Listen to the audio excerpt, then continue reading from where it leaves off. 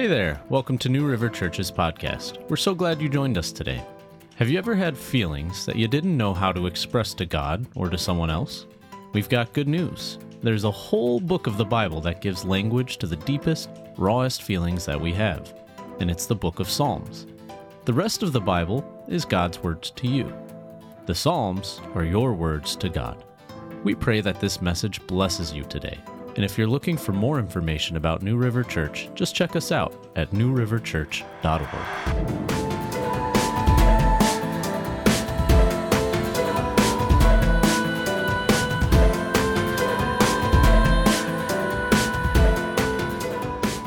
So this morning we're going to be in Psalms chapter 27. And if you're a guest with us today, we're looking through the Psalms this fall, trying to really improve our prayer life. And the reason for that is because the Psalms give expression to the things that we go through. And sometimes we lack the words to be able to say what we're really experiencing and thinking. And the Psalms can give us those words. And one of the things when you're reading the Psalms that's helpful is to try to do the best you can to put the psalm in its context, to picture maybe what was going on. Because, David, who wrote a number of the Psalms, he didn't write them all, but wrote a number of them, he lived a real life. And he wasn't just writing these words because they sounded pretty. He's literally in the middle of something, and he's expressing that to God. And that's what the Psalms really teach us how to do, is how to direct our pain, direct our junk, direct our stuff to God in prayer. And so that's one of the reasons why Psalms are so helpful. So this morning we look at Psalms chapter 27, and it's a psalm about waiting. Anybody know what it's like to have to wait? And I've entitled the psalm, When Forced to Wait, because nobody chooses to wait. Nobody just, on their own volition, picks the longest line at the grocery store. That just doesn't happen. You don't go to Six Flags. You don't go to Disney World to wait in the lines. That's not the reason why you go there. And have you ever heard anybody say, hey, why did you go to Disney World? Oh, I thought it would be a fun idea, to spend $100 and work on my sunburn while I waited in line. I just thought that'd be a great time. It sounded like a good time. Said nobody ever. In fact, if you think about it, Disney World and places like that, they've actually monetized our impatience. Do you want to get to the front of the line? You can pay extra for that. See? Right? Isn't it great? They figured out how to get us. So nobody chooses to wait. I found this great story this week that I thought was super cool. It happened recently on an American Airlines flight.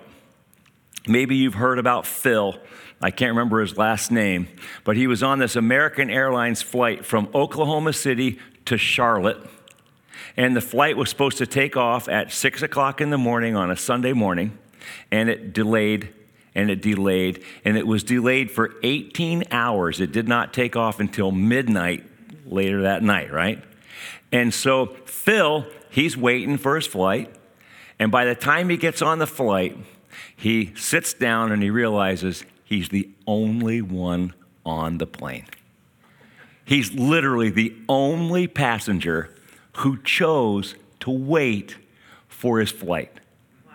Now you think about that, his experience versus everybody else's experience, because you know how that goes. If you've flown at all, it is stressful. People, you can just imagine the people that are mad and they're on their phones and they're pounding the counter, and the poor person at the ticket counter is trying to be, very nice and accommodating to all the mad passengers, helping them to find their flight. You know how that goes. It's super stressful. And meanwhile, what's Phil doing? Right? He's kicking back at the La Quinta, chewing on the meal voucher, waiting for the flight to take off. Two totally very different experiences.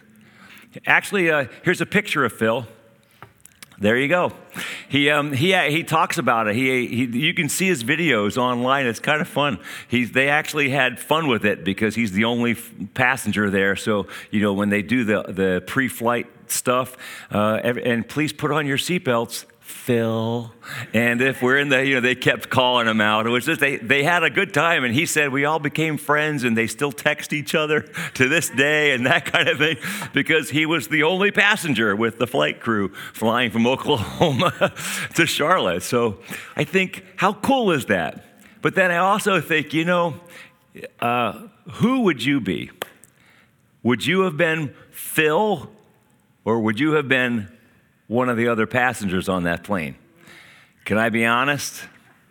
I would have been one of the other passengers on that plane. I don't know that I would have sat there for 18 hours and waited for that flight to take off. How about you? See, so what do you do when you're forced to wait? Can I actually talk to God about that? Can I tell God how terribly annoyed I am at having to wait? How do I express that? And thankfully, we have Psalms 27, written by David. Like I said, so kind of imagine, if you will, and it does help when you're reading the Psalms to imagine the context, because it helps it to come alive a little bit more. David is someone who knew about waiting. He's a shepherd boy. And at the age of 11, 12, 13, somewhere in there, he's anointed as the king of Israel. He never wanted to be king. He didn't wake up that day expecting to be king. He's anointed the king at this age. There's a problem, though. Israel already had a king. And that king wasn't really very happy about David's rise to power, as you can imagine. And so that king, King Saul, puts a hit out on David. And now David spends the next 13 to 15 years literally running for his life, hiding in caves, in the shadows, an outcast, a fugitive. You don't think that in the course of that time, as David's waiting, that David didn't have a few conversations with God about this whole thing? God, I did not want to be king. I didn't look for it. And if you're going to anoint me king, maybe you might want to wait for Saul to die first. That would have been a great idea. And he didn't, right? So here's David in this waiting period. He's expressing this angst to God. And that's kind of the context that I picture Psalms 27 being written in. That David is in one of these wrestling moments. Death is close at hand. If he gets caught, he's toast. And he's waiting, wondering, when are God's promises going to finally happen here in my life? Because right now it sure doesn't look like anything's happening. And so here's what David says, Psalms 27. He says, "The Lord is my light and my salvation. Whom shall I fear? The Lord is the stronghold of my life. Of whom shall I be afraid? When the wicked advance against me to devour me, it is my enemies and my foes who will stumble and fall. Though an army besiege me, my heart will not fear. Though war break out against me, even then I will be confident. One thing I ask from the Lord, this only do I seek, that I may dwell in the house of the Lord all the days of my life. I want to gaze on the beauty of the Lord and to seek him in his temple. For in the day of trouble, he will keep me safe in his dwelling. He will hide me in the shelter of his sacred tent and set me high upon a rock. Then my head will be exalted above the enemies who surround me. At his sacred tent, I will sacrifice with shouts of joy. I will sing and make music to the Lord. Hear my voice when I call, Lord. Be merciful to me and answer me. My heart says of you, seek his face. Your face, Lord, I will seek. Do not hide your face from me. Do not turn your servant away in anger. You've been my helper. Do not reject me or forsake me, God, my Savior. Though my father and mother forsake me, the Lord will receive me. Teach me your way, Lord. Lead me in a straight path because of my oppressors. Do not turn me over to the desire of my foes, for false witnesses rise up against me, spouting malicious accusations. I remain confident in this. I will see the goodness of the Lord in the land of the living. Wait for the Lord. Be strong and take heart and wait for the Lord. You see David struggling at all in his wait? Let's just walk through this. Verse 1, he starts off pretty confident, doesn't he? God, you got this. The Lord's my light and my salvation. I'm not afraid of nothing. So David's all over it as he begins. And then you look at what David's waiting up against. You know, it's hard enough to wait, but then waiting under duress. Would you agree that that would be just agonizing? And here's David. Look at verse 3. He has an army coming against him. He has war breaking out against him. He has wicked advancing against him. I mean, that's a bad day. So not only is he forced to wait, but now he's got enemies coming after him, gunning for him. So that really makes it extra painful.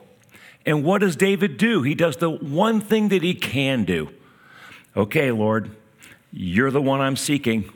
I'm just going to go. You know what, God? What would be great right now would be this. I could just dwell in the house of the Lord all the days of my life. That would be fantastic, God. I could just stay right there and gaze on the beauty of your holiness. And then you know what? When the day of trouble comes, you'll just keep me safe right there, he says in verse 5. And you'll hide me in the shelter of your sacred tent and set me high upon a rock. He's referencing the Holy of Holies there, the most sacred part of the temple. The part of the temple where God's presence, the Ark of the Covenant, God's presence was said to dwell right there. And it was the one place that nobody went into. Only the high priest went in one time a year. And so not even David would technically be allowed to go in there. You understand? But he's thinking to himself, you know, if I could just get in there, then I would be safe. I could celebrate and just worship. Then none of those enemies are going to come at me. Everything will be okay. This is David's heart. Do you hear him just processing this? Lord, the one thing I want is I'll just go there and hide out. Can I just check out of all this mess for a while? Have you ever felt that way? I have. And then David takes his cry to the Lord. Hear my voice when I call, Lord. Be merciful. Answer me. So I'm going to seek his face because that's what I'm doing. And then look at verse 9. Don't hide your face. I'm going to seek your face. Don't hide your face. Don't turn me away in anger. You've been my helper before. Don't reject me. Okay. When you're waiting like this, have you ever experienced this waffling? When, like usually if it's a short wait, no problem. If it's a short wait, I'm all over verse 1. God's got this. You're my salvation. Fantastic. The longer the wait, the more I waffle. Is that not your experience? Okay, so now I'm like, okay, God, I know you got this. Maybe you don't. Okay, God, I'm coming out. I want to see your face. Why can't I see your face? God, why can't I even feel your presence in this thing? Where are you, God? I thought like we were a thing, and now you're not here. I'm alone. Oh, we feel so alone when we're in this awkward space waiting for something to happen, for God to come through on our behalf. Why is it sometimes that God feels so far away when I need him the most? Is it okay to say that in church? Like, I know we're supposed to be happy and upbeat and stuff, but is that your experience too? Like when I've needed God the most, he's felt the farthest away. And I don't know that there's a straight answer for that, except that I find it strangely comforting to know that David went through it too. Here's David, the man after God's own heart, one of the largest characters in the whole Bible.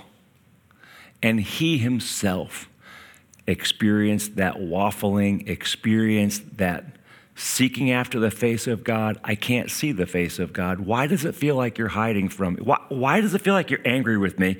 He himself has experienced that. And so I think, well, I don't like it, but I guess I'm in good company. Does that make you feel a little better in a weird way? See, this is David's experience, is it not? Essentially, David's praying this two-part prayer in the middle of the psalm here. God, let me see your face. God, don't hide your face. I think it's interesting that at least David was seeking the face of God about not seeing the face of God. David's seeking God about how I can't find God.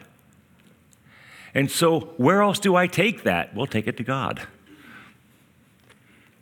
See, I'm in good company with David. David's in good company with Jesus. Jesus experienced the same sort of distance, did he not?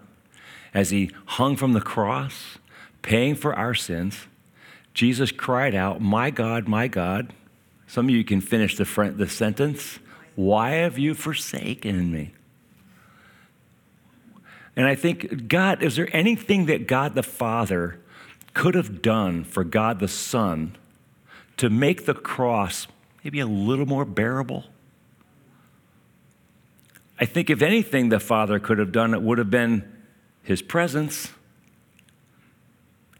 And so here's Jesus suspended in that awful moment alone, feeling the agony. He's waiting for the fulfillment of salvation. He's in the middle of paying that price for you and for me. He's waiting, and he's missing the presence of his Father, right? I think waiting is so hard sometimes because it's out of my control. You know, I can't make the traffic go any faster when I'm stuck in traffic. I can't make the phone call come any sooner when I'm waiting for that important phone call and it's not coming. I can't, right? It's out of my control. And there's part of that, I think, that makes the waiting feel worse sometimes. I actually, in my study this week, I came across a little article in a psychology magazine on the psychology of waiting. Smart people have actually studied this. So they were talking about like what makes time drag on and what makes time go a little faster for us. Now, obviously, 24 hours is 24 hours when you're waiting, but there is a way to make the time feel like it goes faster, amen? So they had a couple of things. Number one, a couple of observations. Number one, unoccupied time feels longer than occupied time. So you got to give people something to do while they're waiting. And this is why they put mirrors in front of elevators. That's what the article said. Because people like to look at themselves. And so, you know, you're waiting for your elevator and you know, kind of thing. Check things out, and that makes the time go faster, and here comes the elevator. The second thing that they said was time feels faster if you feel like you're making progress. So this is why restaurants give you a menu. Your food is not coming any sooner, right? But you have a menu in your hand, and so you feel like, okay, well, I'm making decisions, and I'm one step closer to getting my meal. It's psychological, but it helps the waiting. Number three, uncertain waits feel longer than defined waits.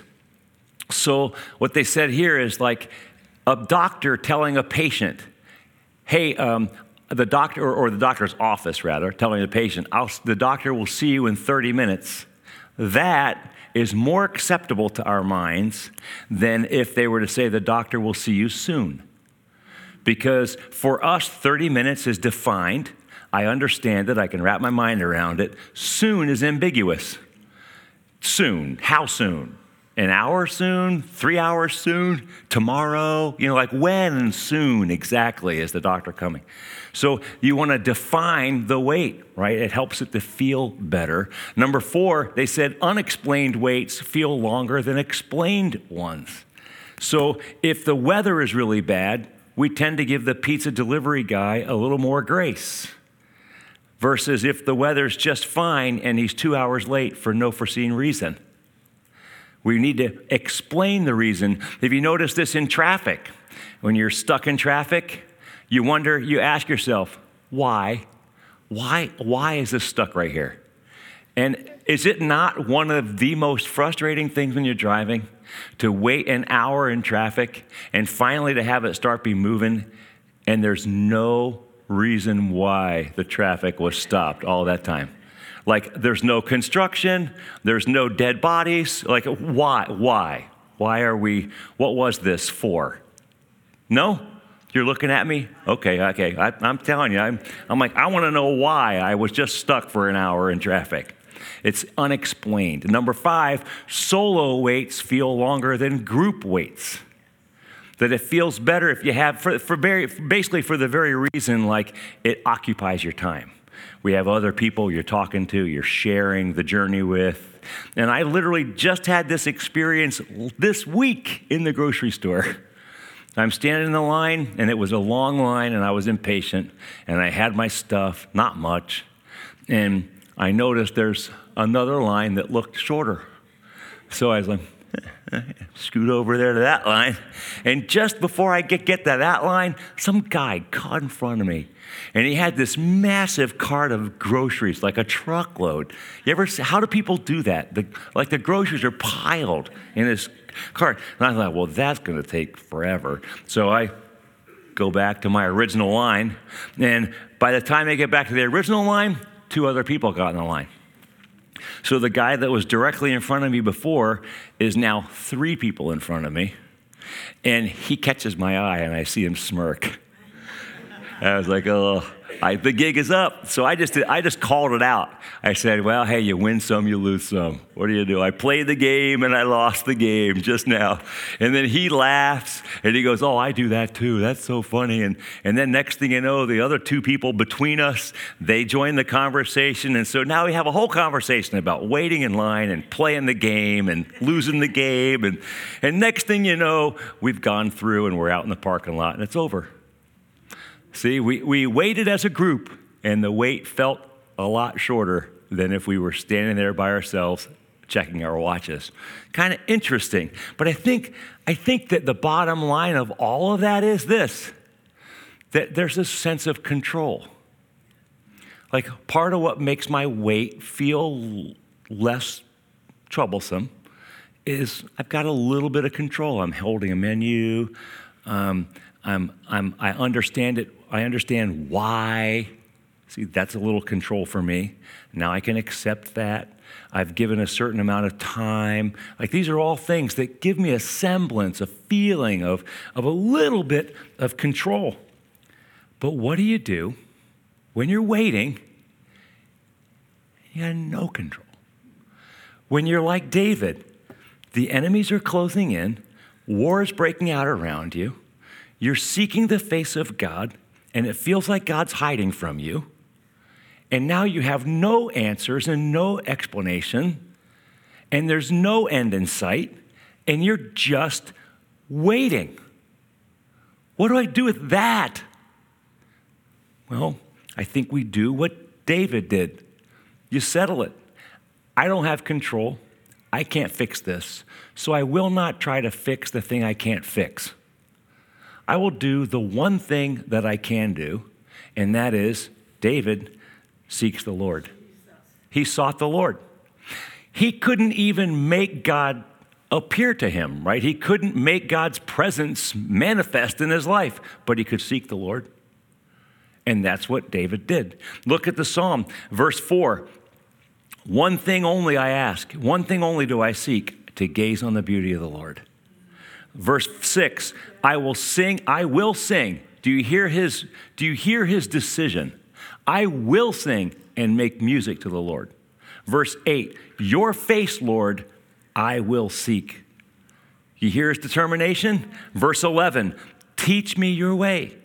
Verse 13, I remain confident. I will see the goodness of the Lord. Verse 14, wait for the Lord. Be strong and take heart and wait. You can almost sense he's preaching to himself. Be strong and take heart and wait. Keep seeking the Lord. Do you catch the theme? He's surrounded by his enemies, waiting for God's deliverance. Can't do anything about the enemies. Can't do anything about feeling God's presence. But the one thing he can do is to seek God. See, as I'm reading this psalm, I'm thinking this, that waiting is the war.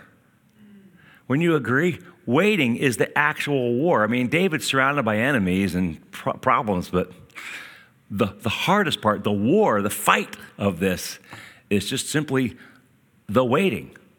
It's easier to run around and fight something. It's easier to protest. It's easier to honk my horn, tap my fingers, pace the floor. It's easier to do those sorts of things than it is to wait. Is it not? And waiting, if you think about it, then is not the absence of activity. So you're not doing nothing because you're actually choosing to wait. I'm choosing to, I guess, not spin around in circles.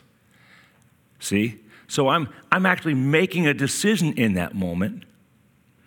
So that's what I do. I seek God's face in prayer. And how does David conclude? Verse 13 and 14. I love these two verses. David, you can hear him settling it in his soul. I remain confident of this. I'll see the goodness of the Lord in the land of the living. I know that. Wait for the Lord. Be strong and take heart and wait for the Lord. And you notice that it ends right there. That in a sense, this psalm ends with a big question mark. It ends with a sort of a cliffhanger, if you will. Like, well, what happened next? Did God come through for David? We don't know. It's left with him waiting.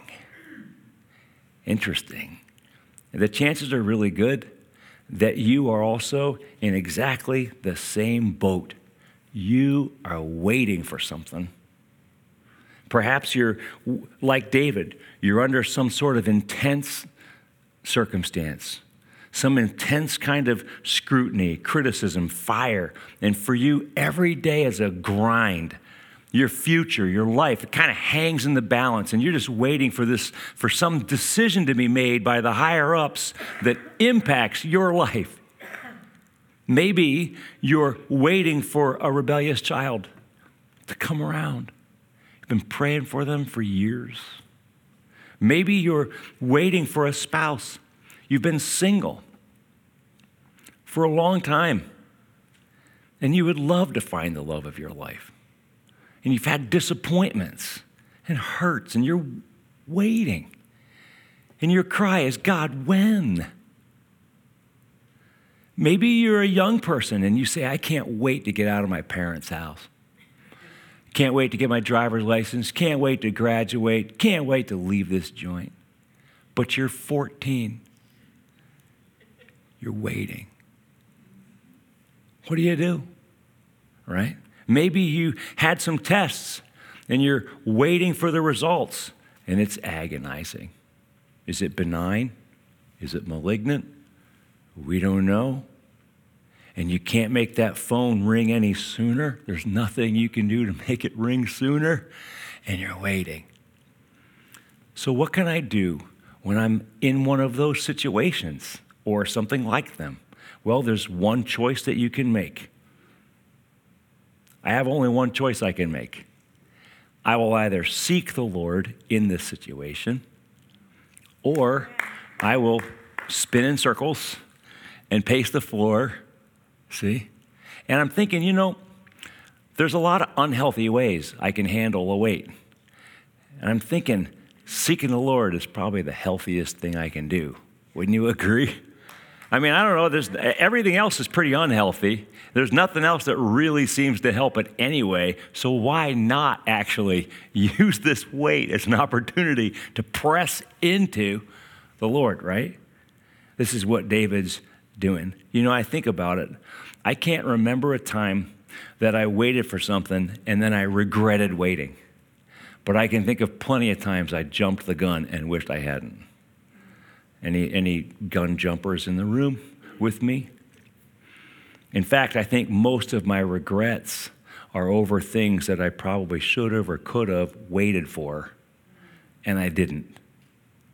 So I have a choice, like I said. I can choose anxiety. I can choose getting stressed out over this, or I can choose to use this opportunity, as David did, to seek the face of God.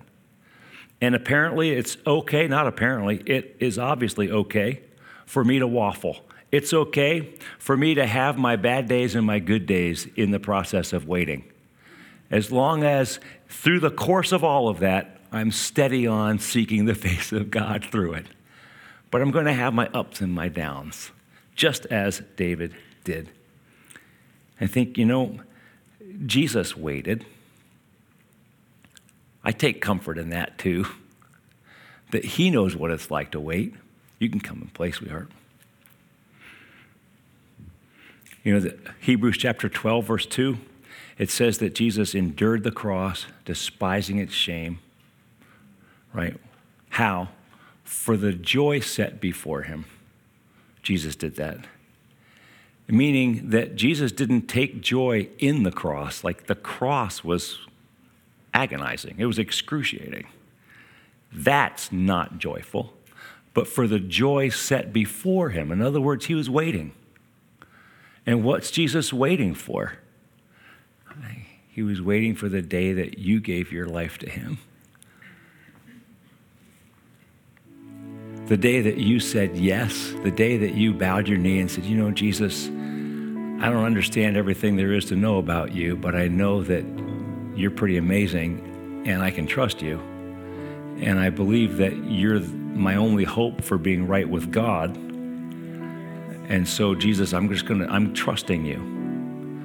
When you made that decision, Jesus went, yes, it was worth the wait. You think I was worth the wait? I think Jesus would absolutely say, yes, you were worth the wait. And Jesus is still waiting on some of us, waiting for some of us to come to that conclusion where we say, Jesus, you are who you say you are. I'm going to trust you as my only means to be made right with God. He's waiting. So I think if Jesus knows what it's like to wait, David knew what it was like to wait. If David knew what it was like to even wait, feeling the absence of God, if Jesus knew what it was like to wait, feeling the absence of God, then I gotta think some of that's in store for Doug Rouse. And I can take comfort in that, and I can keep seeking him. Lord, I'm seeking you. I don't have control over all this stuff, but I do have control over the decision I make in this moment. And my decision is I will seek the face of the Lord. That is what I will do. So I think we can redeem the waiting, can't we? Use the waiting as an opportunity to dig deep in relationship with the Lord. And maybe that's why God makes us wait sometimes, because he loves it when we seek him.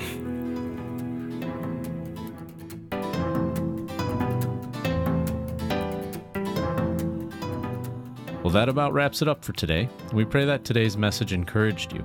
And if you would like more information or just to contact us, go to our website at newriverchurch.org.